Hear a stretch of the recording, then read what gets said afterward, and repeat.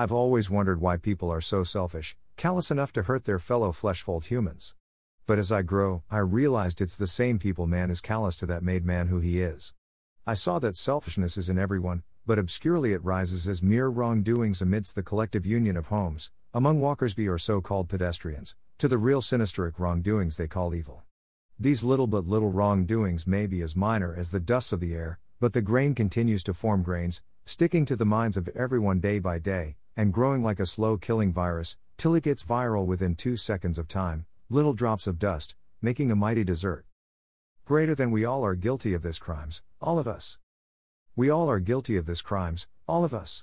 From our home, to the bystanders, to the drivers and conductors, to the colleagues and human friends, to the bosses and the panjandrums, till to coincidence itself or serendipity, and so on, the little by little ons, so does evil crawls into our minds. But one would be shocked when that evil suddenly begets, and will be thinking all are born with the fruit of evil, not understanding that a fruit or a child is not begat once after it is sowed or foaled, but with time and at a time unfolds after growth. Greater than a game, where karma is simulating all the combo doings to mount up new levels and evolutions of man. Perhaps, truly Earth is a simulation, a game, where karma is simulating all the combo doings to mount up new levels and evolutions of man. From a sober garden to mere conversations which was taken minor by man, until it led to the wrath of the simulator and the castaway taken minor. From tender hatred to murder taken minor, to the wrath of the simulator and the curse taken minor. From mere looks and thoughts to overwhelming lust taken minor, to the wrath of the simulator and the great ruin. Little combos that made the journey of 40 days 40 years. And little by little, our world is growing in darkness, nuance by nuance good men are turning. We shouldn't forget that this is how the Antoine will emerge too, little by little. Greater than things we don't mind which our mind minds. Our mind is best known as the simulator which, having its own reflex consciousness, captures this little nuances that we might have taken irrelevant in our subconsciousness, and accumulates them as ideas, with a system of serendipity, till they form a concept. We might forget easily, but this mind playing this simulation game never forgoes this combos which it will use in the latter to counter its opponents. Things we don't mind which our mind minds. Everyone can testify how often this unminded things had affected their life one way or another. Imagine Mr. Alphabet, a simple man, who was supposed to wake up very early at 5 a.m. as to not late for work, but was tapped up at 15 minutes past 5 when it happened that one of his household had merely switched off his alarm the day before. He quickly shuffled himself and set out. On his way to the bus stop, a child who was being chased by his mother splashed stain on his suit. But the stain was very trivial and so he made on his way without receiving an apology. While at the bus stop, a preacher asked for offerings, but he couldn't give because he only had the change for transport at hand. The preacher went on elaborating the benefits and consequences of not giving, which pricked him at heart and gave him a naughty sentiment, and he after all dropped a cent and took a taxi off.